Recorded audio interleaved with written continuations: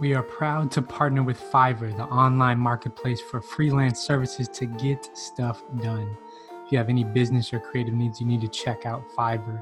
Whether that's a logo design, website optimization, social media boost, video production, you can find it all on Fiverr. We as the Kingdom Dreamers have used them for many of their services and plan to continue. Check them out at the link in our show notes. Because I have a dream, and staggered by the winds of police brutality. You have been the veterans of creative suffering. The ballot or the bullet is to either ignore them or to deny them without giving details. And we stand together to win the war. One small step for man. Yes, we can. Can we all get along? Bruh, it's crazy out here. Welcome to the Wild Wild World Show. We're back another week, locked in the crib, but we're still here. We're still alive. We're still kicking it. This is the podcast of conscious Christian conversation about chaos in the cosmos. Kellen, how you doing, man? Yo, I'm doing good, my brother. We out here, or more specifically in here. Yep. Stuck in here in Arona. You know, the weather's finally turning. I'm feeling lovely, Will. Glad you're feeling lovely. I'm still fatigued of being locked in the house, but the weather is changing nicely, so I need to get outside today. Make sure I get that sun. Just a reminder, this is a Kingdom Dreamer podcast where we fight to reunite righteousness and justice. KD. Check out, Kellen got the snapback on the YouTube. Check it out. You can pick that up, kingdomdreamer.com. Hit that store tab. We also got some new merch coming. I'll tell you about that sometime later. But some fly hoodies coming in. You can also support us on Patreon, patreon.com/Kingdom Dreamers. That's where you get the exclusive Wild Wild World content, our extended conversations, merch, all sorts of other stuff. Check it out. Follow us on Twitter, Kingdom X Dreams, William R. Horn, HORNE, and oldboy_K_R.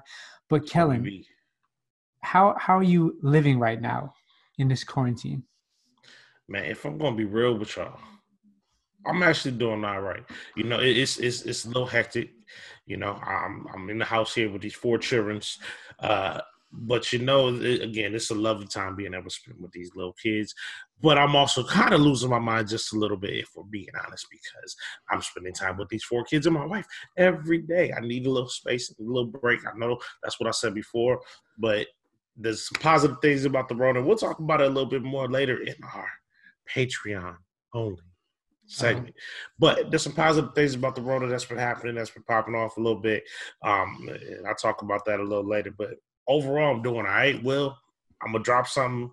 I don't want to jinx it. In the process of buying a house right now. So that might finally be over come Friday. So by this time next week, I might, you know, officially finally be a homeowner, you know, and I put that out there to be the first house we purchased. I'm not ashamed of saying that. I'm proud of saying that. Some people, they buy their first house at like 23 or whatever, like you or somebody like that. but we haven't had that ability. So, you know, I'm looking forward to that. And besides that, just out here trying to stay healthy. You know, Will, I did do something ridiculous, though, early in the week. Ridiculous, huh? Yeah, kind of ridiculous. So I decided, you know, hey, we're here in this Rona, we're here in this quarantine. It's the time to try some new things, right? I'm a man that likes to cook from time to time, Will, as you know, because you done been to the crib and had some of our tasty treats from time to time. Mostly my wife, but you know, I like to throw down a little bit too. And I said, you know what, Kels? Why don't you start cooking whole fish? All over the world, people make whole fish. It's kind of like making a whole chicken. You know, it's more cost effective. You know, fish is healthier for you. And I've had it, you know, I've gone to some friends' houses and whatnot, different times, and they had whole fish. I'm like, yo, that was delicious. I was like, yo, I should start doing that. So I went to my local grocer, and I got me 2 red snapper. Now, this is the first time I've ever done it, Will. Right? And first things first, they lied to me, right? The brothers that were working there, they ain't all speak, you know, the most clear English. So, but I asked them, I said, yo, are these snapper scaled and gutted? They said yes. Now, maybe, you know, if you somebody that's experienced in this area, you could tell from the naked eye. I couldn't, right? I said, are they scaled and gutted? They say, yeah, they are. Cool thing. Got him. I was like, I don't know if I really trust that dude, though. So I asked another dude, are these scaled and gutted? He said, yes. All right, cool. Get home, pull the fish out, touch. I'm like, wait a minute. These are scales. So first off, I got to go outside now, and I got to scale this joint. I'm getting scales all over the place, right? Like all over my little balcony. My wife is disgusted. It's like getting in my eyelashes, eyebrows, and like my elbow folds and all sorts of random stuff. Like I got fish scales everywhere, like I'm Ghostface. You know what I mean? Okay. So that's first thing. But then I'll get it together. I'm like, I did a pretty good job scaling this fish. I ain't never done that before. I wasn't one that went fishing and stuff as a kid. So this is new to me, right? So, I go, I'm like, okay, I'm pan fry one of these joints and put one of these joints in the oven, Will. So I do that, cook it up, looks kind of good. I kind of burnt a little bit the pan fry one, whatever, at least on one side because the heat was too high. But I'm like, whatever, I adjusted the other side, looked lovely. So, sit down at the table. We're eating lunch or whatever it is. I start to eat it. I'm like, it tastes pretty good. You know what I mean? Like I'm eating pan fry. I want to slice a little fillet or whatever off. I'm eating. I'm like, man, this looks pretty good. I'm like, oh, look, Cam. I look at my son. I'm like, look, you can see the spine. I pull the spine out. We're laughing. Like, yeah, I pulled the spine out. Then I look at the other side of the spine, the bottom half of the fish, which was the side I overcooked, or I burnt a little bit at first. We're like, yo, it's kind of undercooked in there. Like, I think it's fine because, the part I ate wasn't undercooked. It seemed to be okay. Kept eating a little bit, finished up, moved on with my day, moved on with my life. Well, you want to know what happened about 5 a.m.? That sickness, bro. Yeah. I'm not going to say what happened about 5 a.m., but something happened about 5 a.m. And actually, before that, I woke up a couple times like I was dreaming about yakking. I went back to sleep. And finally at 5 a.m., nature came knocking. And so I spent a few minutes, kneeling in front of the porcelain throne because that undercooked fish came back to bite me. But Will, it's not gonna stop me. I'm gonna go back. I'm gonna do it again. I'm gonna try it again. Real talk, I tried to eat the rest of the baked fish that was lovely and well cooked like 2 days ago. I couldn't do it. I smelled the fish. I was like, I can't do it. But I'm gonna give it a couple of days and hopefully that memory will have gone, at least the sick memory, and I'll be able to get back in there. So that's my Rona fail so far this year. Man, that's big though. That takes guts to go out on a limb. I don't know if I'm ready for such an adventure as cooking a whole fish like that. Hey, we gotta try something. Do it. That's true. It's actually a pretty easy thing to do once a fish is scaled, because usually they gut it for you and all that. You season it, you toss it in the oven in the pan. It's not all that complicated. Clearly, though, it's like you can't undercook chicken. You know what I'm saying? It's a problem. So, the only fish I've cooked has been like fillets and stuff like that. I cook fish not all the time, but often enough. But that's the first time doing a whole one. So we'll try it again. I'll let y'all know how it goes. All right, that's gonna be the frequent update for the Wild Wild World is cooking adventures with the fish. And congrats on the house. That's a big thing. Some millennials never gonna get a house just because the way this world works. So you're doing it big out here, man. Yeah, I appreciate that. We'll hope, praying everything goes well, because nothing is finalized. So they put them keys in your hands. So making sure everything goes straight. But, we'll definitely make sure to have a virtual homecoming, or not homecoming. What's it called? Home tour? Home housewarming. There you go. Virtual housewarming party or something like that. We'll invite all our Wild Wild World people to come show up there. Y'all can definitely send me gifts. We'll do a bonus episode of Wild Wild World. That's like an episode of Cribs back in the day. There you go. We'll do it before I put anything in the crib. It'll be like a mini version of Red Man's.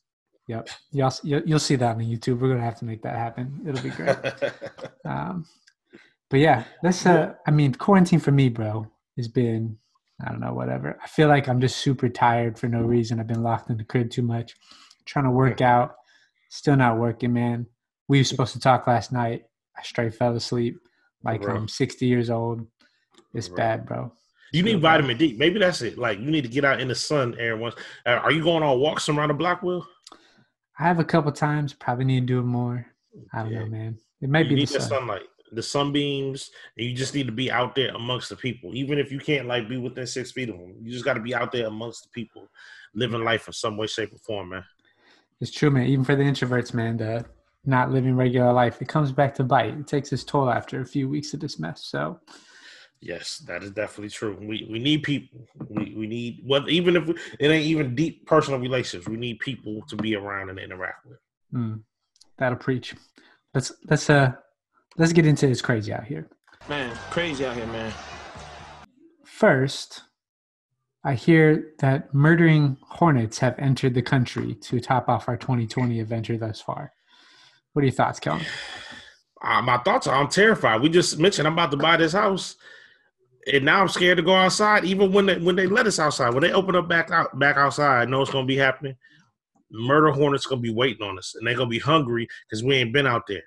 And even though I don't know if hornets eat people, they bloodthirsty at the very least. Like I'm terrified. Real talk. I'm like, okay, the first thing I need to do when we get this house, make sure ain't no wasp nest, because I don't know. Maybe the hornets want to live in the wasp nest. I have no idea. I just want to get them all away from me. So we're gonna be all on top of the house, under the house, whatever. Get rid of all possible nest areas. I need to find a way to round out all corners so they can't build nothing anywhere.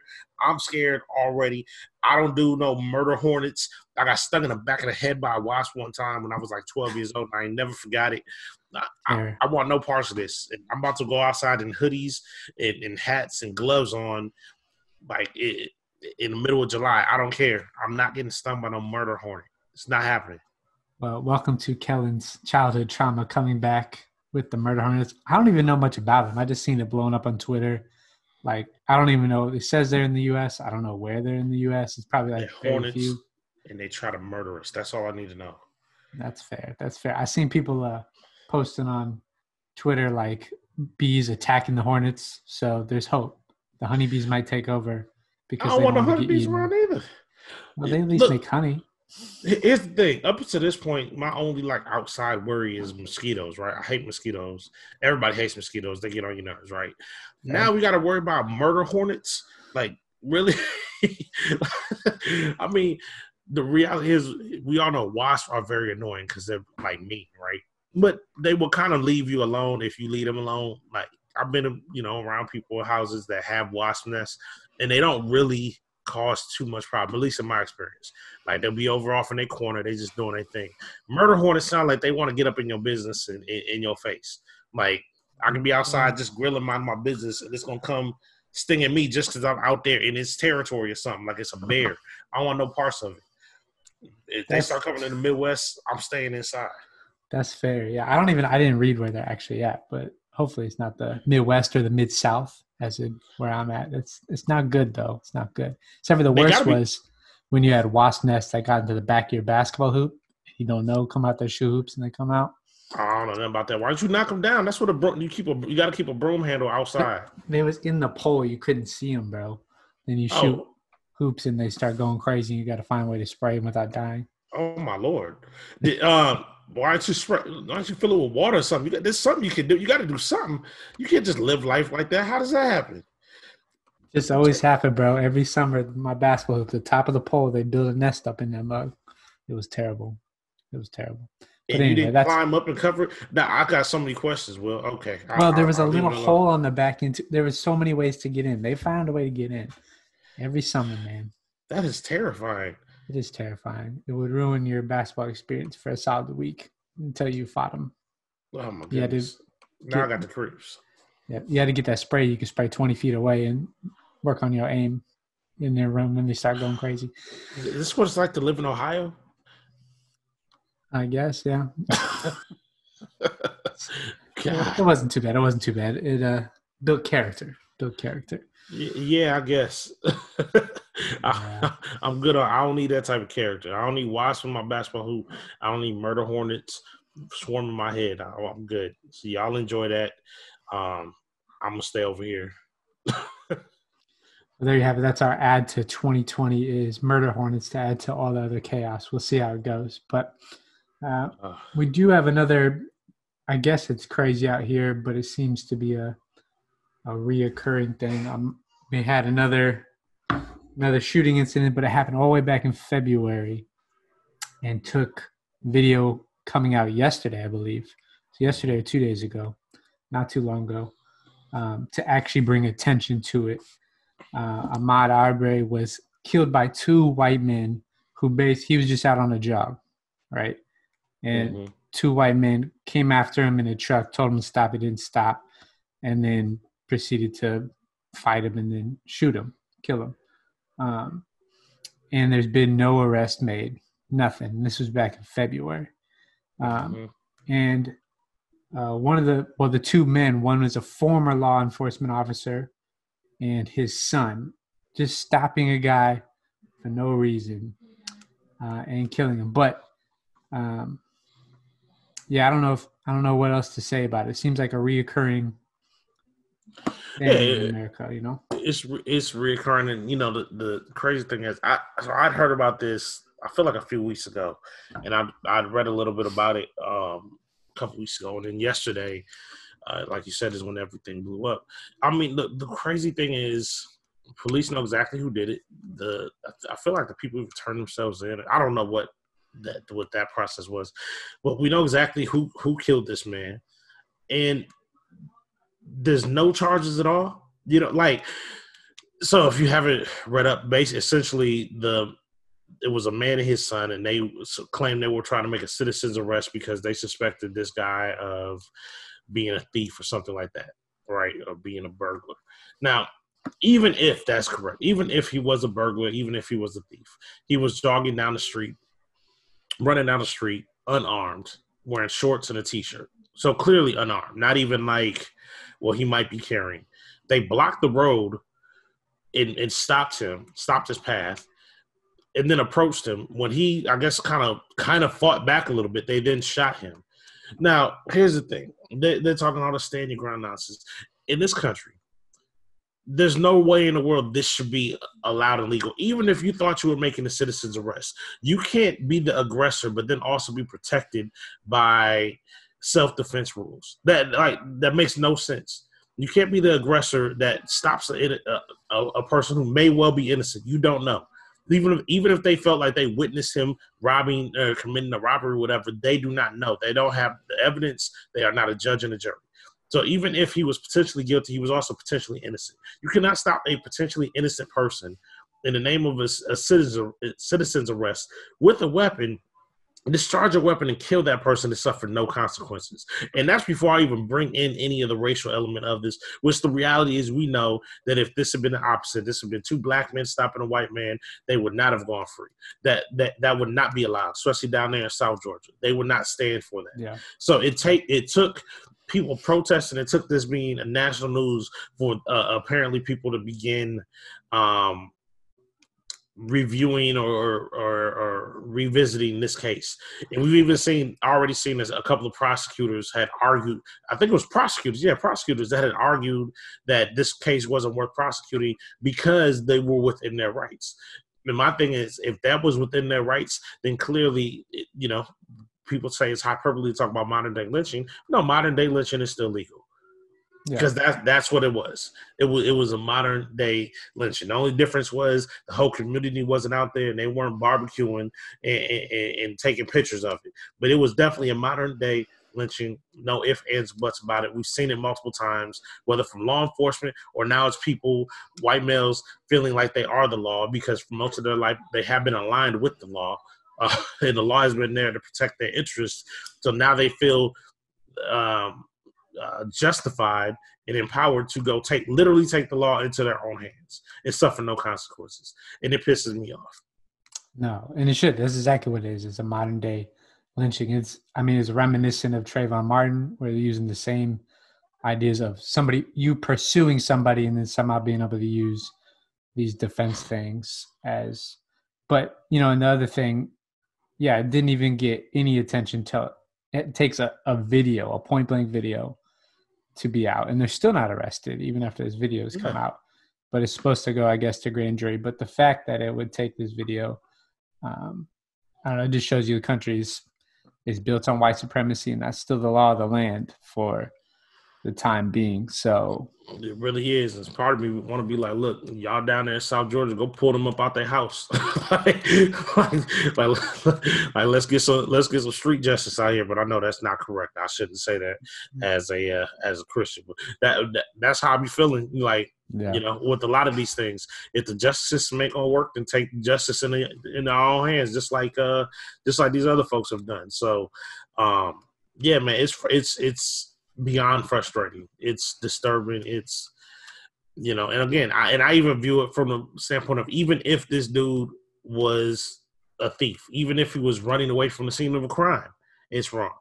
And I know a lot of people are saying, well, you can't even jog while black. And that's a duh. I don't even feel like that's worthy of talking about, because we know that. That's what I'm saying. Even if he was a thief. So all those don't want to say, well, if you do what you're supposed to do. No. I don't care if he just ran out somebody's house with jewelry in his hand. This is still not the way this thing is supposed to work. You still don't get to just pull somebody over, stop somebody in their tracks with a shotgun, and kill him. Mm-hmm. The penalty for robbery is not death. Shoot, even the penalty for murder in most states isn't death. So you don't get to take somebody's life just because you feel like you want to be Captain America, you know, and protect protect your neighborhood from these evil black people. Well, and that's a whole nother thing. Like, even if you take all the clear and obvious race issues out of it, just the idea, the way America thinks about people is just lack of concern for human life, unless it's you and your own people, right? Yeah. So like you say, even if there's crime involved, the fact that you're so willingly able to just take life and it'd be not a problem to you, right? So there's a lot of deep-seated issues about and this is coming off of weeks where we've seen, you know, a bunch of armed Caucasian vigilantes essentially stormed in the state capitals, walking around with bulletproof vests on and all that, and not one of them got shot. Ain't nobody calling them terrorists and none of that. But we're gonna murder this black man down the street for supposedly robbing somebody, and we got folks walking around open carrying in Michigan of all places. Military grade weapons, not even just like little pistols, military grade assault rifles and stuff, you know. Yeah, look, it's getting more and more clear to me that, look, minorities, folks need to start arming themselves, because people don't care about your life, like they don't. And so if people can gun you down in the street with no consequence, then that means, I guess, we have to be able to protect ourselves. And that's really what it comes down to. When you can say, well, that's a 1 in a million. Yeah, sure. Well, 1 in a million, fine, but I don't want to be that one. You know what I mean? And if people are able to gun you down the street and pull a citizen's arrest on you just because they think you look suspicious, then you got to be able to protect yourself. And the reality is our white brothers and sisters have been doing that for centuries. You know what I mean? That it's part of the culture and it's accepted to the point where they can storm state capitals. Well, we might want to get on top of that thing too. You know what I mean? Like, just being real. Because at some point, you know, it's like, if this was hundreds of years ago, you know, if the bad guys had knives, guess what? You had a knife too. You know, if the bad guys had clubs, guess what? You had a club too. You were able to protect yourself and your family.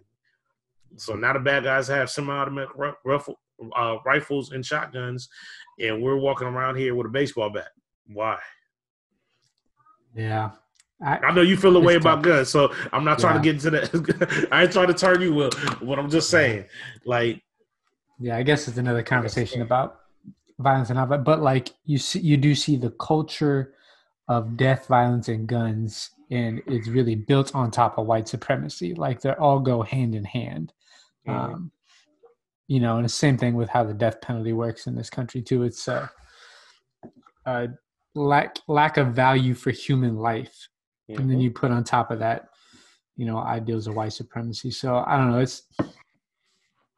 It's continuing on repeat. You know, we started the show right kind of when the rise of the Black Lives Matter movement was happening. So, you know, it's been a repeated case. Like, we haven't, I don't know. It's America's history, present, and it will continue to be its future if the way things are looking. And that's one of these times where social media is a good thing, because we can share things like this. People can see what's going on all over the country and all over the world. And it's getting harder and harder to hide these heinous acts, you know. And I could say at the very least, at least light is being shown on some of this. And so, you know, hopefully that sparks action. Yeah. And that's That's true, and we'll talk more about that a little bit later. The power, both the positive and negative power of the internet. But that's really, why any of these things. That's the sad part and the good part about our digital age. The fact that it has taken video, that this has been happening, on a regular. But it's not until recent time that there's even been really a lot of movement behind bringing about change. And we'll see what happens with the Georgia situation. I don't know. It's just another sad reality to be lamented and for us to begin to find ways to affect change. Yeah. So. Well, and speaking of darkness and sociopaths. Are you not entertained? Are you not entertained? Is this not why you are here? Oh man, that feels like a too dark a turn right there. The Last Dance, the MJ doc. We continue to talk about it here. It's the biggest thing going on in entertainment these days, sports and entertainment. Like we said last week, to the point where people that aren't even that big into sports have been watching it. But Will, you checked out The Last Dance this week. There's a couple things that popped off that I want to talk about. But first, what was your initial thoughts on what was it, episodes 5 and 6? Yeah, 5 and 6. I mean, it's been a great documentary so far. The big thing that stood out to me from this one was just the idea of Michael Jordan's lack of social engagement, or even his, I don't know, his quote, "Republicans buy sneakers too." Yeah. Like that. I don't know. There's a whole topic. That's part of the reason why in recent time, like Michael Jordan was always, no matter who you are coming up, if you came up in our era, Michael Jordan was an icon that you looked up to and was like, yeah, you get Jordan stuff. But in recent time, that's really what's drove me nuts about Michael Jordan is his opportunity to speak out, and he still hasn't, right? Which is part of the reason why I've always said LeBron, I think, is better, because I think he's a better human being, but maybe I'm just reading into what the media covers and stuff like that, right? Yeah. But I don't know, like there's something, and maybe he shouldn't be held to hold these social issues, but with a statement like Republicans buy sneakers too, I don't know. Well, see, he's been held to that for a long time. And y'all know I've not been like a Jordan apologist out here. But, apparently that statement was made as a joke kind of on a team bus and during the middle of a conversation. And even the guy that wrote it, Sam Smith, the guy that wrote Jordan Rules, basically said for years and years, like, he regrets publishing that because it does make it seem like he was being a little bit more callous than he was, right? But there's still nuance there. In the documentary, they talk about just the whole time when all that came up when Mike was in North Carolina, it was Jesse Helms versus I should have wrote it down. But Jesse Helms, the incumbent senator, was going against another candidate who I swear his name just left my mind, but a black candidate, and so it was kind of a good versus evil then. Because Jesse Helms was like a well-known bigot, like he was almost like the Bull Connor of North Carolina. So it was not like am I gonna vote for Bush or Gore? I mean, it wasn't like just this kind of Republican candidate versus this Democratic candidate and blah blah blah. It was this blatantly racist segregationist versus the first black man that's had a real opportunity to win this seat there, and so the expectation was like, hey, MJ, this is a slam dunk. This is easy. This is an easy endorsement. Nobody's even going to be mad at you for making that endorsement. You know what I mean? Like, right. It's pretty straightforward. Even, Republicans will probably be expecting you to make that endorsement or whatever. He was like, basically, nah, I'm good. His rationale was, as he said in the doc, look, I don't really know that much about it, so I'm not going to be out here speaking, but I'll give a donation. I'll give a financial donation to my man over here. And it seems like in large ways that's how MJ's kind of worked. He's given financial donations to different things. We have heard that kind of under the radar, there's plenty of things that he's done in terms of supporting different candidates, or not candidates, supporting different organizations and programs and things of that nature. But he has been steadfastly unwilling to really speak out publicly or lend his public support to different causes or people or things like that. And my thing is, that's okay. I've talked bad about Mike for a long time for that. And I think it's still fair to criticize him, like, as a human being. But I also think it's unfair to have that expectation on him just because he's an athlete. The reality is, everybody in America is free to do whatever they want to do in terms of support who they want to support, not support who they don't want to support. Nobody has to speak out. We got freedom of speech. That doesn't mean you have to speak out about anything. Then people expect you to speak out about everything. And on top of that, it's only an expectation placed on black people. It's only expectation placed on black athletes. How does Larry Bird feel about anything? Anything political, social? Nobody knows. Tom Brady, we only know Tom Brady because Tom Brady sported a MAGA hat. And even then, some people gave him a little heat for a little bit, then it went away. Tom Brady's not asked to speak out on human rights issues. Tom Brady's not asked to speak out on this Ahmaud Arbery thing, right? But we expect our black athletes to do so. Why? Because we know that black folks are marginalized in this country.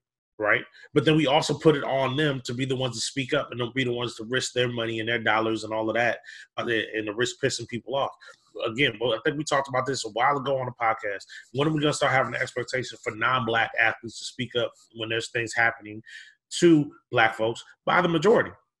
But the reality is black people are still the minority. We're 12%, around 12% of the population of this country. Mm-hmm. We are not the ones that have the power. Even the black athletes that have all this money are not the ones owning their teams. You know, Michael Jordan makes all this money from Nike. Who's the owner and founder of Nike? Phil Knight. You know what I'm saying? So it is rare that black people are where the buck stops. But we're still expecting them to be the ones to make all the statements, to step out on a limb and all of that. Because, it's our people and it's our fight and it's our struggle. But it's not just our fight and it's not just our struggle. So at some point, those people that are a little more Teflon need to start nutting up, speaking out too, and we can't just put this all on Michael Jordan to be the one to speak. We can't say, "Hey, you are the most famous black man in the world, basically, or in America. You're the one that's made the most profit from his image and all of that, and you're also the one we want to risk. We're saying should risk all of that because we need you to speak up on these things because people will listen to you. Guess who people will listen to more than Michael Jordan when it comes to social issues? Tom Brady, Larry Bird." Like, that's just real. Yeah. That's just real. Why? Because he looked like the majority of the country. Mm-hmm. So I think it's unfair. No, I think that's a good point. And we saw the same thing with when Kaepernick started those protests.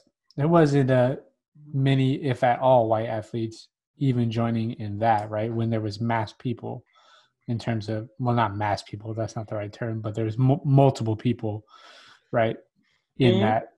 Right, it was still almost all exclusively black athletes. So I think it's a good point. But there's still I guess it's tough for me because I think all people in power should be held, right, to using that power for good. And at least the way it comes across with Jordan, right, is that he was about his money, and I may be reading into a lot of it, right. So yeah, I think there's a both end, right? I think if we hold Jordan to that standard, we do have to hold all athletes to that standard. And we haven't done that. And I don't know when that'll happen or if that'll ever happen, right? But there still is something to say that when you get some type of power, money, and social voice, for you to choose to not use it for others is wrong, in my opinion, right? See, I hear that on some level, though. I do know, and again, so what we're talking about specifically is things like justice and race.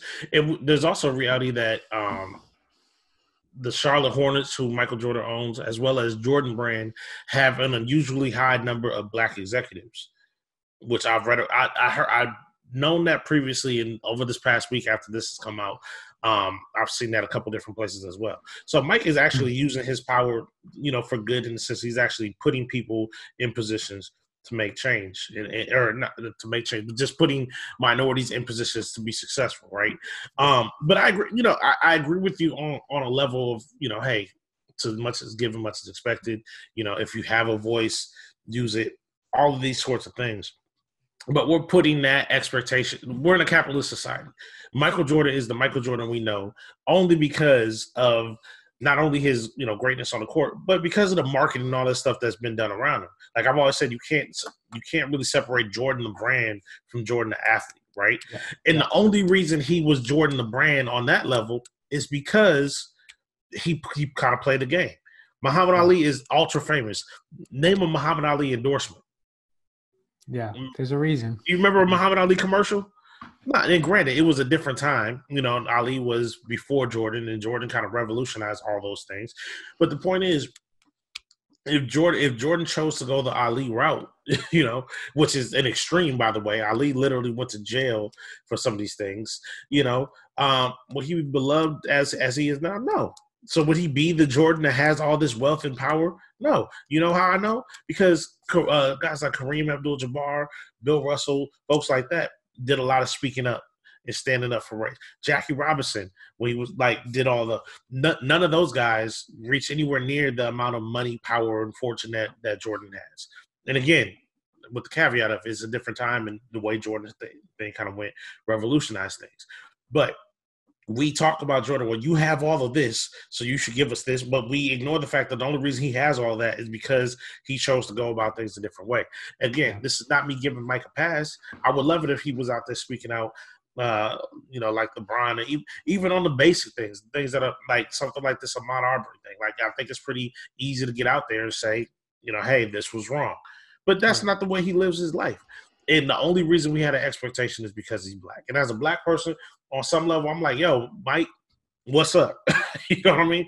But I also recognize that the part of the issue with being black in this country is as soon as you get a little bit, as soon as you get something, it's like, hey, life has been so rough for everybody else that now you are expected to risk everything you have, you know what I mean, to be real about these issues. Even like as a regular guy in the workplace, when different conversations come up, like conversations about Black Lives Matter and Blue Lives Matter come up, sometimes you have to make a decision. Do I speak up how I really feel about this, or do I and risk alienating the people at work, the people that have the power to hire and fire me, or my peers, you know, who end up being my network, you know, or do I keep my mouth shut and keep it moving? You know, like that's something that I actually write about that a little bit in this book I'm trying to get out here. But that's something that we deal with on a regular basis. Like we have the burden of always having to either represent all of Black culture or represent the you know, the element of justice that needs to take place. We can't just we don't get the luxury of just sitting back and be like, all right, I ain't gonna worry about that at the moment. And sometimes we don't even want to, you know what I'm saying? Like, out of love for our people and desire for justice, we want to speak up, but we don't have the option. I mean, if you white, if people are talking about politics or whatever at work, you can ignore it and move on, and it, like whatever don't affect you. You don't feel that burden or that urge to participate. People don't look at you for answers either. So it's just another one of those things where like we can't really catch a break. Yeah. You know, if you make it, you're expected to risk everything you have for the sake of everybody else. You know, it's just constant. Yeah, no, that's fair. And that's a fair point to have. I mean, hopefully some of that's changed. We see Nike came behind Kaepernick after everything. But, you know, there's a long way to go before that's a reality. Nike had made a marketing campaign to make more money off of Kaepernick. Yeah, that's the thing. They didn't really look at Nike as they didn't throw their weight around anything to really make a change in the situation, you know. No, they saw the hype and saw the dollar signs. And they did it years later too. Yeah. Like they could have decided to run a marketing campaign around Cap right as he was being blackballed out of the league, you know. Yeah. They could have signed him and put him on a commercial then and pressured the league into, you know, or try to pressure the league into getting them back in there. But they waited till years later when it wasn't a threat anymore, when they weren't going to piss off the NFL owners as much. So whatever. I don't buy that Nike nonsense like they were doing anything altruistically. That's true. It's the dollar signs at the end of the day because, basically. But, you know, another thing that I wanted to touch on briefly with The Last Dance, you know, I think it was episode 5. They talked a lot about the Isaiah Thomas, and I'm not going to spend too much time on that because, you know, if you're not a basketball fan, it didn't matter too much to you. But essentially, Isaiah Thomas was the leader, the best player on the Pistons, the team that was constantly kicking Mike's butt for a few years there. And they had walked off the court one year when the Bulls beat them. And basically there was a lot of bad blood between Isaiah Thomas and Michael Jordan. And apparently Isaiah Thomas and a lot of other folks on the 1992 Olympic basketball team, a.k.a. the Dream Team. And so Isaiah Thomas was left off the Dream Team. And the word has always been that it's been in large part because Michael Jordan didn't want him on the team. And the doc, Mike, kind of denied that. He said, well, it wasn't me necessarily, but there was a lot of guys that had beef with Isaiah, and they told me he wasn't going to be on the team, but I never said his name. That basically kind of plausible deniability, but not really denied it, because he even later came out and said, look, if Isaiah was on the team, it would have changed the dynamics. Because, these guys basically had to spend like a month together on this tour. So, but the thing that it brought up to me was, I actually was having to talk with one of my sons about this. I said, look, the way you treat people and the way you come on to people does matter. But even more so, the idea of holding grudges. I found it interesting because this doc is, the Dream Team was in 92. So this is 28 years ago or something like that. When this happened. And even during this doc, Mike said, hey, no matter how much I hate Isaiah Thomas, I still acknowledge he's a great player. Yada, yada, yada. And I said, man, this man is holding his grudge 28 years later. And so, it just brought up the topic to me, Will, about holding grudges and, thinking about life. Is it easy? Do you hold grudges, Will? Do you, are there people you got beef with, from 20-some years ago? Maybe they don't even know they got beef with you, but are you holding grudges? Do you let things go easily, Will? I mean, I think so. I guess I haven't ran into a situation. I don't think I'm holding any grudges. Maybe I need to self-evaluate. But it was pretty wild on the doc because Mike looked legit mad just at his name. He looked like he really he wasn't just using hate in a rhetorical way. That dude really hate the dude. Yeah, so, disdain. Yeah, you could see it on his face. So it's it is pretty wild. But it's not surprising. I guess it's not unique. I've seen a lot of people that hold grudges, and that defines their whole life, Yeah. And it's just kind of wild that we can allow hate to go that far. And in this case, I mean, tied to a game. That game was your life and your career, but what reason do you have to hate Isaiah Thomas outside of the game? See, maybe he has reasons, but I don't know. I get it, though. Because here's the thing. When we use the term grudge, everybody in their mind was like, nah, I don't hold grudges. Because nobody wants to hold a grudge because we know that's a negative thing, right? But when you deal with people and when people do things that maybe hurt you, right, the feeling of that hurt and that pain lingers. And so sometimes you might not intend to hold a grudge, but you have to consciously let go of that hurt and that pain and anger that comes from that, right? And so as I looked, I'm like, I'm using the terms hurt and pain. I don't know if I've had too many grudges because, I've been blessed enough where there haven't been a lot of people in my life that I could say oh yeah, you hurt me or caused me pain, right? But there are people I just didn't like back in the day, right? The people we didn't even necessarily have beef. I was just I don't like you as an individual, as a human being. Granted, I might have even been 16, 17 at the time. But as I look back now, the reality is that stuff kind of stays with you unless you purposefully let it go, Right. Look, we in the social media age, as we said before. So there's people on Facebook, Instagram, and all of that. And, sometimes old people that you knew back in the day, back in high school, college, or whatever, at some point they hit you up with a friend request, you accept, you kind of move on, don't think about it. But I noticed every once in a while, there's some folks that I knew back in the day, and I just remember at the time I didn't like that individual. And it's still there, and I'm like, yo, I see them make a post something, and a little piece of me be ugh, I don't like that dude. It's why do I not like that dude? It was 17 years ago at this point or whatever, last time I interacted with him or whatever the case may be, and I'm just throwing out numbers. So I don't want nobody out there trying to calculate is he talking about me? But I mean, it's been years since we interacted, and maybe I didn't like the high school or the early college version of that person, but we're completely different people now. We grown, but part of me is still that initial ugh, you know what I mean? So I can understand if somebody did something to you that really really got you. Are you not put it this way? As I'm talking, there's some people that actually did do some shady things to me, and I still don't rock with them to this day. Maybe they're a grudge.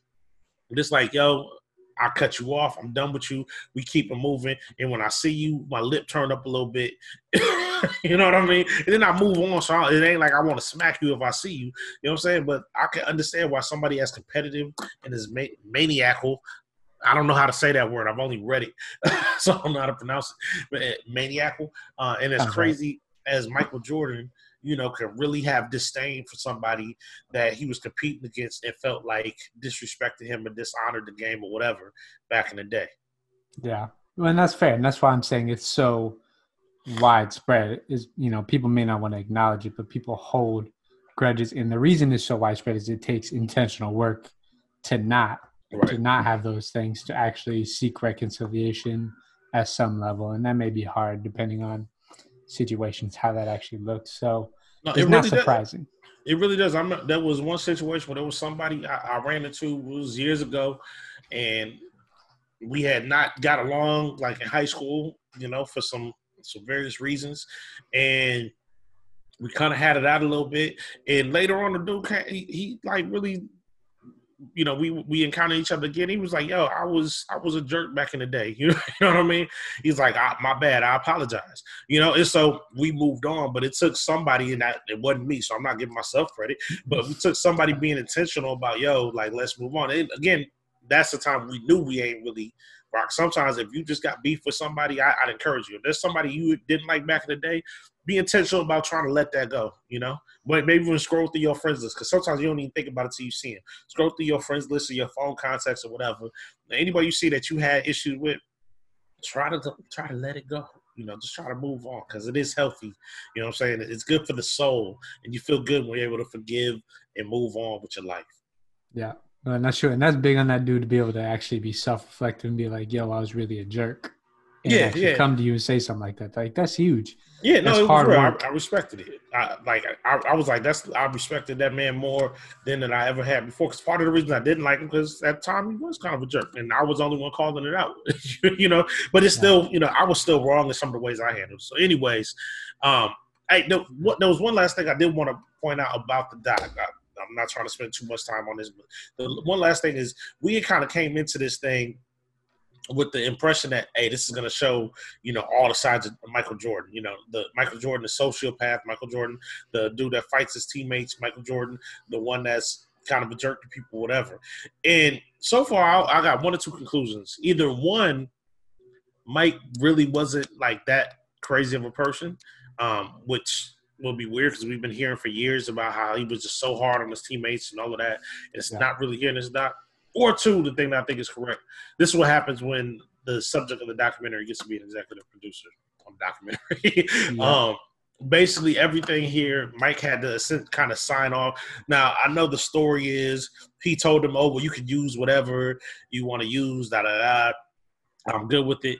But this thing has pretty much treated Michael Jordan with a little bit of a – nobody's really dug into Mike. You know, even we had the element of the Republicans buy sneakers too, and that whole thing, as we just talked about. Nobody really got out there in this doc and really dug into Mike. They ain't really give it to him. They ain't really like throw the criticism at him. Like, it was kind of light. Like, most of the criticism will come from outside of this. And so, like, yeah, they kind of pulled the wool over our eyes here with this marketing, trying to make it seem like, yeah, this is the real unvarnished MJ and all of that. We're going to keep it real about, you know, who he was and all of that. Yeah, nah. Unless we see some of these next couple episodes, they kind of played us. Yeah, I was really surprised these last, especially as it got into like the gambling and things like that. Like, you know, gambling is a serious issue, and it basically got sympathetically pushed off as like he just competitive, right? And it's like gambling is more than competitive. Like, there's other issues with it, and it's like, you know, I don't know, maybe I'm making assumptions about his gambling stuff like that, but the way it was portrayed in these things, I thought we were going to get maybe a more real stance on seemed really soft on it. So yeah, I feel like it's definitely not giving me what I expected. I think it's still a great documentary, but it's not giving me what I expected in terms of like rawness and realness of the issues of MJ and that. They even touched on the gambling and the political thing, and even a little bit on race, kind of in the sense of like, we can't not mention these things because if we don't mention them, it'll be, too noticeable. But we're not going to really dive too deep. Like they mentioned the fact that Mike was gambling with people that were being brought up on like federal drug charges and things of that nature. But then they kind of skirted over it. He got out there kind of cop please, say, hey, look, I didn't know whatever, and everybody just kind of okay, we move on.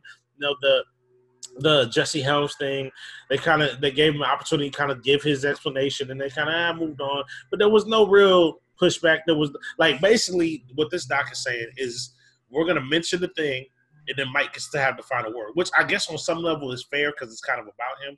But to promote it kind of as we're gonna be real and unvarnished, and then just say, well, whatever Mike says, we're gonna operate as if that's the truth, as if that's the reality. Like especially like you said with the gambling thing, Mike said what he said about the gambling. Nobody really pushed back. Like, and the things he was saying was kind of addict behavior. Like, nah, if I had a problem, I'd be poor. My wife would have left me. If I had a problem. Yeah.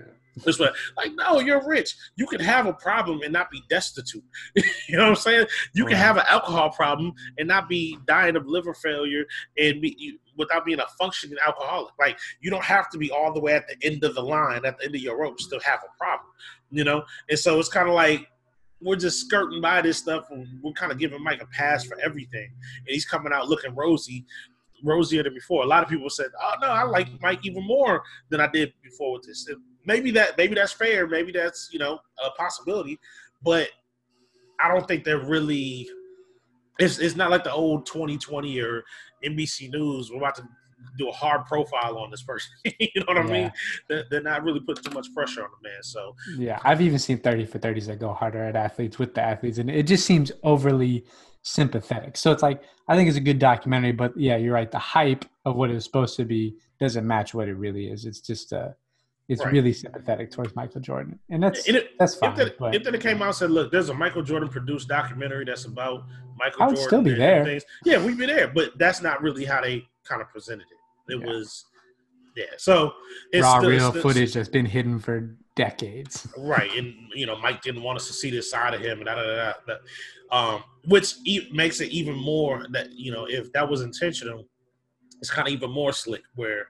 They kind of presented like, oh, this is stuff Mike ain't want to see because it makes him look so bad. You're like, oh, that ain't so bad. Like, this is what all the hype was about. This is how bad it was. Oh, then Mike really was a good guy.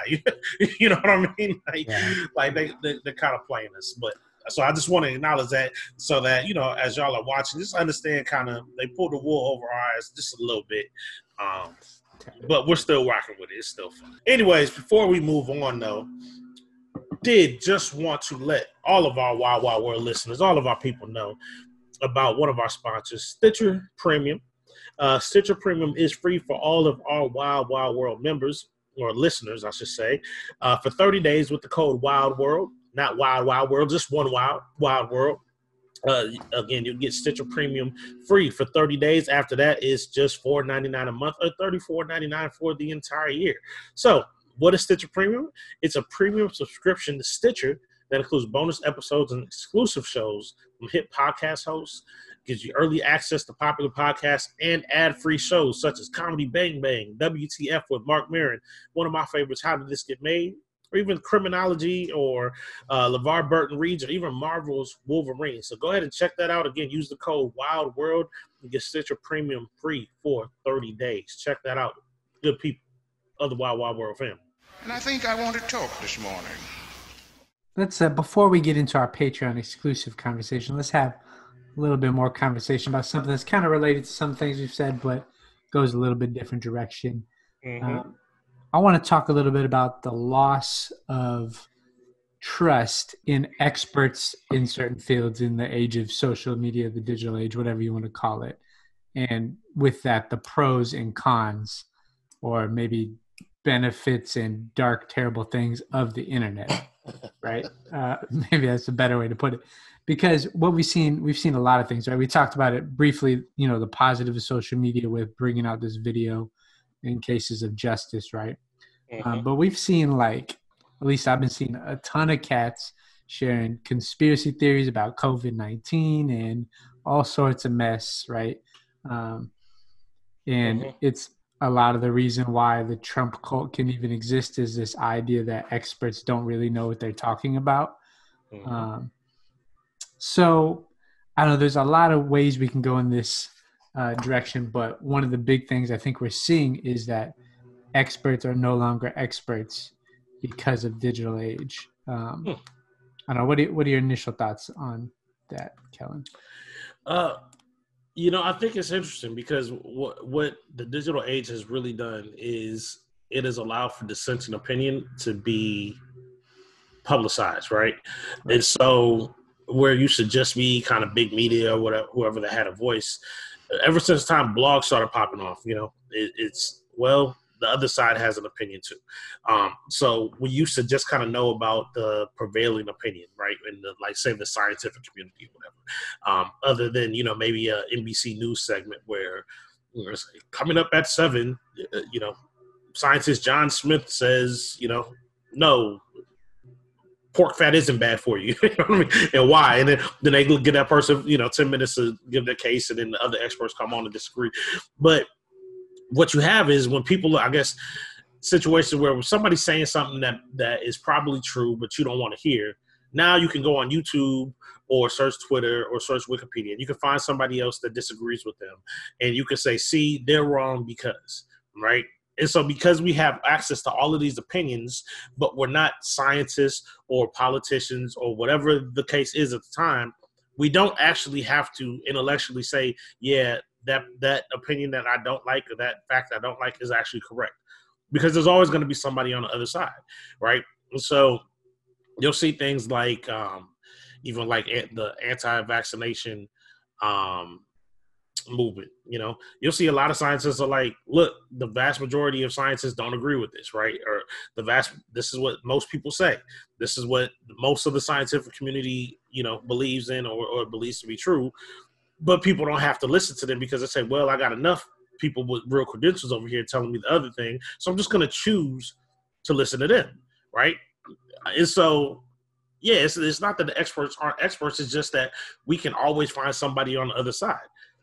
Like you can find a dentist that is going to tell you, hey, you don't need to brush your teeth because maybe it won't have any long-lasting effects. Or maybe if you brush your teeth, all you need is baking soda. Or so like somebody's always going to have some type of opinion that is different from the norm, from the majority, which makes it hard for us to kind of know what's true, because just the idea of always going with the majority is kind of distasteful too.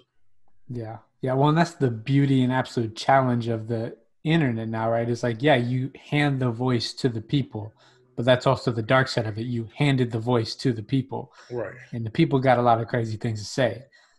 So it's just like, and you see it in the scientific community. You see it in like the theological community. I see that a lot of times. Like, anybody and their mama can make a YouTube video. It's not that hard. That doesn't mean there's any, actual credentials or study behind it. So it's just, I don't even know what to say about it, because it's like, how do you discern truth in an era where it's used, there is really no truth, but everything's weaponized. It's the same thing. This is how the whole Trump fake news thing started, is like the fact that there is availability for so many opinions without having to have any real credentials, right? Allows him to discredit the actual media, right? Well, and they can take it to so many different areas. Like people are becoming expert debaters, and not debaters in terms of trying to win a debate, but debaters in terms of basically they can prevent you from winning. It's kind of like, if I'm not going to win, then at least I'm not going to lose, right? Yeah. And I've had that happen to me oftentimes back in the day when I used to argue about things of race and justice a lot. You can present truth and fact to people, but most folks now that are doing these sorts of things have the ability to then turn the conversation, or as I say, moving the goalposts, and so they make it so you can never win the argument, because even if you disprove their poor argument or their poor logic, they just kind of turn the conversation into something else. You know what I mean? And so, and like you said, you see this in many different areas and arenas. So, that's kind of what Trump has done with the whole fake news thing. And, it's not about the facts anymore, but it's about the intention. And like, you can always turn and twist it to suit your needs. And because, we're in an era, there's millions of people out here, and everybody can pipe up with their stupid opinions, Right. And if you have enough people that like your stupid opinions, you can then gain some level of cachet, even if there's no fact behind what you say, even if there's no logic or reason behind what you say. And so it is frustrating.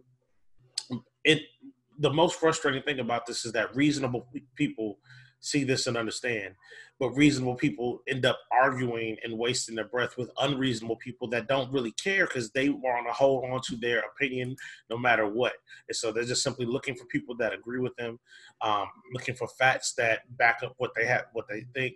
And so the debates aren't good faith debates and arguments anyway. Because it's not, we're trying to come to, it's not like we're in study group back in high school or college saying we're trying to get the answers to this question. No. There's this question. They feel like I got the answer here. I got the answer here. And we're trying to convince each other whose answer is right. And nobody's going to change. And so that more than anything is kind of the frustrating thing, at least for me. Yeah. Well, and that's the dark side of social media, right? Is it's basically this massive reverb chamber of your own experiences and cultural ideals and these things, right? That just get turned back at you because that's who's sharing. That's what you see. That's what consumes your time. So then it strengthens your thoughts, even if your thoughts are wrong, right? It strengthens your resolve and your own ignorance. you know? Like you see, even on a level that's not even important, but you see it all the time with like basketball debates and the Jordan versus LeBron versus Kobe arguments. You know, people make all sorts of ridiculous arguments that have nothing to do with anything, and they argue. You know, they make arguments that only benefit them. You know, like Jordan is 6-0 in the finals, and that's all that matters. You say, okay, well, what is his record? Oh, if all that matters is winning championships, shouldn't we talk about just how many years did you win championships and how many years did you not? Whether you made it to the finals or not? Wouldn't that make sense? You know, like that's what we do in every other aspect of life, right? But, or even other sports. But we don't do that because we want to make Jordan out to be the best. We want to find the way that makes it clearest, right? And so, well, let's say Jordan is 6-0, but we don't care about all those years he lost in the conference finals or the first round of the playoffs, and we don't count when he played for the Wizards. Because why don't we count it? Well, because it was past his prime. Well, so then why do you count time? Like none of it logically makes sense. You know, it should be, hey, if you're playing, it counts. Did you win or did you not? Right? But we don't do that, and we don't do that with any element of life. Right? Yeah. We only want to present the things that are beneficial to us in our argument, and then we ignore everything else. Yeah. Well, and it's become evident that most of the world has not had any training in logic, because logic is the last thing left out, just basic logic. But the other thing with this too is, right, that expertise, like you could have spent your whole life studying a certain subject, right? Dive into everything like that. But if you don't have internet clout, if you don't have influence, right, if you don't have a certain number of Twitter followers in that check, what you say really, you know, so it's this other aspect of talking heads within these communities, you know, which is this whole social media. There's such a like distortion of it, right? Of who actually has power to speak. So it's like, it does the opposite, right? It gives power to the people, which is good because, you know, getting the voice out of power allows us to, you know, start movements of justice, lots of things, right? But then it also relies upon arbitrary numbers for who we trust, right? Whatever influencer is. And that's honestly one of the reasons why it's been hard for me to like up my Twitter engagement. Because I'll scroll through, you know, to just kind of see what's going on or see jokes or whatever. But you're right. You know, as somebody that was not heavy, you know, into Twitter before, and I don't have a high follower count because I'm not cracking a bunch of jokes and whatnot, it's like you can't really hop into a conversation and be heard. So you're kind of screaming against the wall.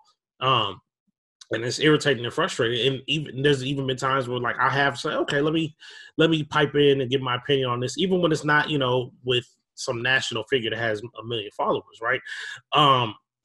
But people will jump and say, "Oh, you only have so many followers. Like, why should we listen to you?" You know, they can be arguing over what's the third letter of the alphabet, not coming to say C, and they're like, well, you only have 200 followers. Nobody cares what you think.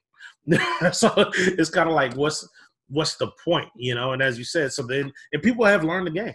You know, that's why people are out there shouting dumb stuff and, you know, flaming the fans, because people know the way to be heard and the way to gain clout and all of that stuff is just to gain followers and traction, and then more people, the more followers you have, the more people have to kind of listen to what you say, because like you said, that's how the game works.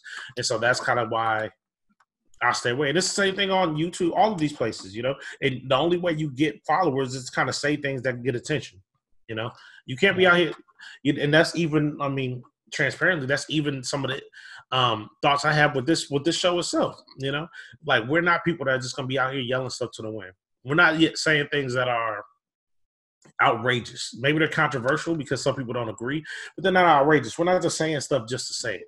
You know, and trust me, there are times when I feel like I want to throw out this kind of outrageous opinion, because there's parts of me, like, even when you know, we talked earlier about Ahmaud Arbery, like, there's an element of me that is like, hey, let's go out there and pull these dudes out their house and stomp them out. You know what I mean? Like, there's an element of me, but I'm not really putting that out there like that, right? That's just an element. That's not the majority of how I feel. But there are people that would make a podcast and just say that'll be the title. You know, let's go enforce mob justice on the McMillans or whatever they are, whatever those dudes' names are, and put that on the title, and that's going to get followers and that's going to get downloads or whatever. We don't really operate like that, so it's harder to be heard in an environment where everybody's yelling crazy stuff if we're out here kind of being moderate and reasonable. And so the reasonable people don't get listened to, and so we just got a bunch of crazy people yelling at each other. Well, and that's what I'm saying. It makes it hard to have honest conversation. And then you add on top of this, you know, realities like quarantine and stuff like that, where everything's now over the internet. Like, it's hard to have honest conversation because everything's built around influencer clout. And that's why you can go buy followers. Like, don't believe these numbers. Cats buy followers on Instagram and Twitter all the time.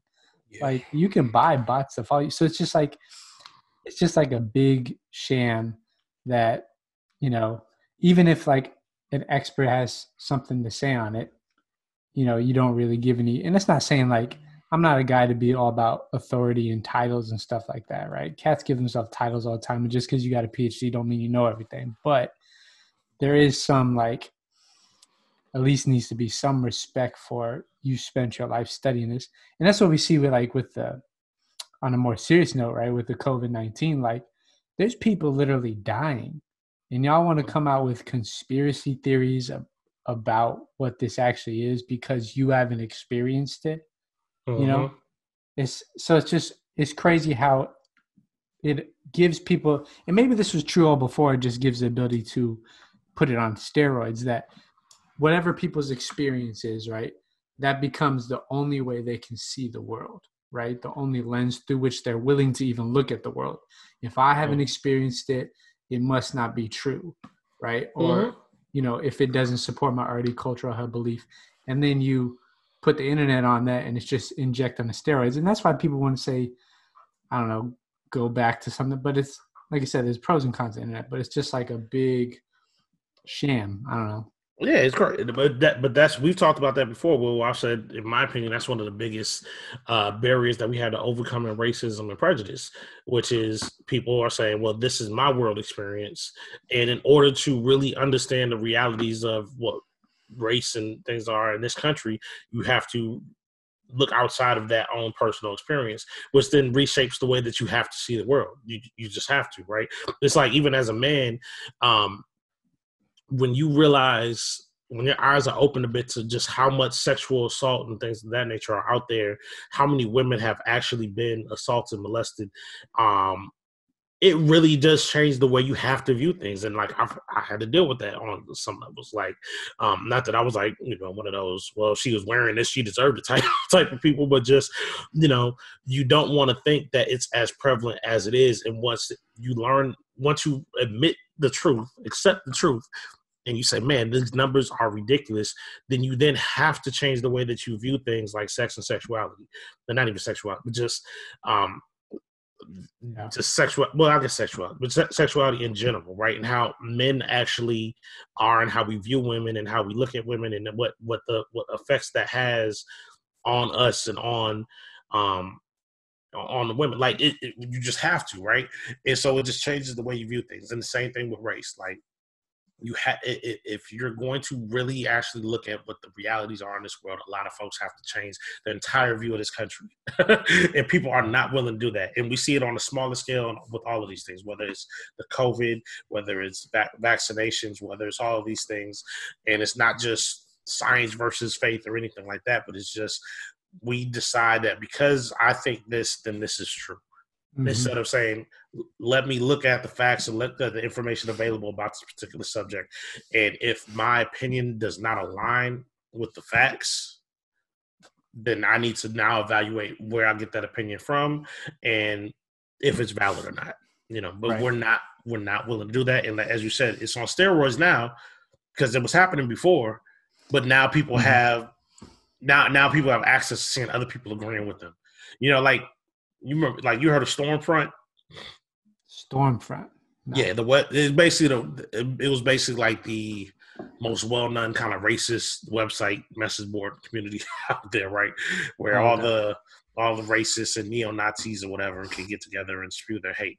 It's one thing if you are little Johnny Smith, and you hate black people and Jews and all this stuff, and you don't really have anybody you can talk to about it, but you've been watching YouTube videos that going down that well, and so you have all this hatred in your heart individually.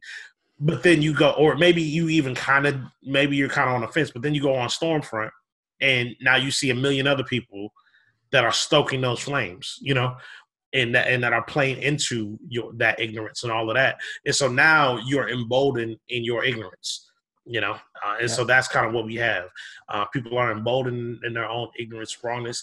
And that's on both sides of the aisle. So I'm not trying to say it's everywhere. Yeah. That sort of thing. Yeah. Like I see, they got this, people call hoteps. You don't know what a hotep is, look it up. Right. And I don't necessarily even agree with the use of that terminology, whatever, but they're like fake woke people, I call them, like extra woke folks. And they start talking, some kind of next level stuff about race and all this sort of thing. And I'm like, some of this stuff ain't true either. I got love for my black brothers and sisters, but just because you say it doesn't make it true. Just because you say, well, our roots are here with black Israelites and this, that, just because you say it don't make it true, right? So you see it going on all ends of the spectrum. So I'm putting that out there just so you don't think I'm, playing well, that reminds me. So, I mean, with all this, it takes great humility for people they have to humble themselves and actually be able to see other people's experience, hear those, and collect it all together. And people aren't willing to do that very easily. The one last thing, I guess, with this that I think we could have a slight conversation about is, though the idea of expert is lost, right? That mm-hmm. they don't carry as much weight. The authoritative stamps of certain thing of expertise are still used, right? Mm-hmm. So what I mean is like people always want to use science, right? Say this is scientific, even if it's not, to prove their point. It's the same thing with people always want to use, it was just whatever it is, trending on Twitter this morning because of the National Day of Prayer or whatever. Mm-hmm. They want to use Jesus to support whatever their held opinion is, right? And we see that with Republicans. So it's almost like there's a loss of expert, but there's still these authoritative stamps that we want to pimp to support our already held views, I know. Like, and you see that, like I remember just recently, I was listening to somebody who was giving a message. No, they weren't giving a message. They were debating. Had to do with sexuality and Christianity, and they were talking about the gay gene, and they were saying, "Well, we haven't found a gay gene." And I briefly was like, "Is that true? Have we not?" Because there's been so much talk about this stuff, and so some people say, "Well, there's no gene that we found that's a gay gene," and others say, "Well, homosexuality is natural because we find it in nature." And other people say, "Well, the times when it's in nature are extreme time." And there's all this scientific fact that's going back and forth and back and forth and back and forth to the point where it's hard to keep it straight. It's hard to keep straight even what is true and what's not. And as you said, everybody is stamping like, yep, this is the case, right? You say with abortion, well, the facts are a baby isn't a human until this date. Boom, stamp approved. Well, the facts are the baby is a human at inception. Boom, stamp approved. And it's like everybody is saying their opinion based on the facts. and saying it, like you said, with air of authority. And so it doesn't really even help, Why? Because it's not like, even if there was I'm sure there's like a National Science Council, even if there's a head scientist, whatever, people don't listen to him anyway. Right. Mm-hmm. Like, like people don't listen to the president. People don't listen to the head of law enforcement. People don't listen. Like, there's no authority anymore that can speak with any sense of finality that people would respect. You know, and so there's so many opinions. There's so much out there that I don't know how we can go back. I don't know how we can get to a point where we can find true answers that everybody has to acknowledge. I don't think that's happening again. Yeah. I don't know if we have any answer solution. I just find it funny that there's this, nobody trusts experts, but we always use expertise labels like scientific or according to the Bible. Like, no, that's not really what that means. Like stuff like that all the time.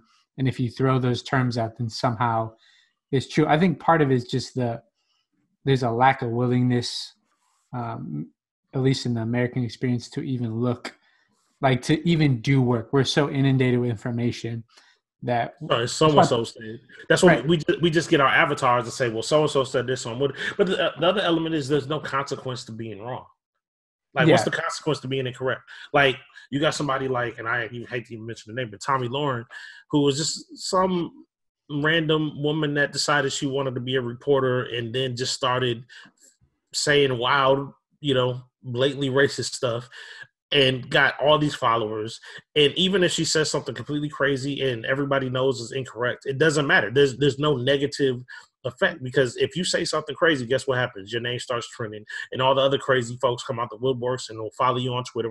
Like, there's no consequence to being wrong anymore. And so if there's no consequence to being wrong, we can't control it. We can't control people throwing out this nonsense. Which means there's no motivation to actually look into something. It's the same reason why titles, it's all about clickbait and titles, because mugs read titles and think they know what things they're talking about. Nobody actually reads the article, right? It's the same thing. It's just a lack of engagement. But I don't know if we have any answers.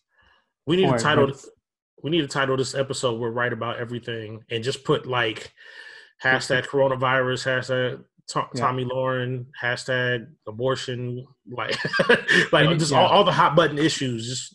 Just make a super clickbaity title. Just exactly for this episode. That sounds fun. Yeah, I don't know. Maybe it seems pretty hopeless, but I think it calls us as people to really be people who seek out truth that aren't, and not, because you can't go to the super cynical side of this, like, oh, there's no way to find out the truth and this, that. Like, there is truth. You just got to be humble enough to do some work to find that and be willing to get outside of your experience, be willing to engage with multiple things. Be willing to be led by the truth that you find and not your emotion. Yeah. Even as a person of faith. Yeah, and being willing to change when you find out you're wrong. Just being willing to be learners, because that's, once mugs find out they're wrong, they probably get hurt and they'll just argue to the pit and not be able to change. So that's the thing. People hold on to their truth because it's about their worldview and they don't want to change their worldview. So Right. Yep. Hey, but with that, we're going to continue this conversation on Patreon just for a little bit longer. We got a few more nice things. We're going to talk. What are we going to talk about, Kellen? You had a nice little topic you want to talk about. We're going to talk about friendship during the coronavirus and also during the technological age, friendship, long distance friendships and relationships and things of that nature. So we're going to keep talking about this this technology. We're still on the same theme. So if you have not yet signed up for Patreon, hey, again, this podcasting thing ain't free. And so we could appreciate your help, but it ain't just all altruistic, because signing up for Patreon, you get merch. You get, again, to listen to us continue to chop it up here on these Patreon only segments that's going to happen in a minute. So please go ahead and support. We would appreciate it. And we would love you so much from the bottom of our hearts. So if you haven't signed up for Patreon, go ahead and do that. Yeah, patreon.com/Kingdom Dreamers. Get the exclusive, get the merch. We appreciate the support. But with that, it's another episode in season 3 of the Wild Wild World Show. We'll see y'all next week. Peace.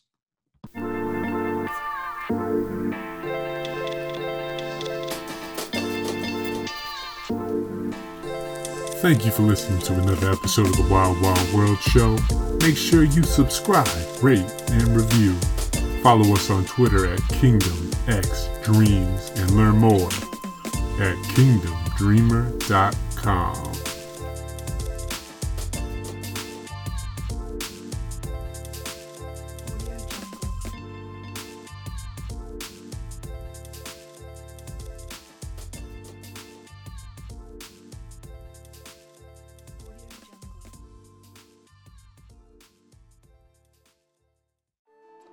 This podcast is sponsored by Logos Bible Software.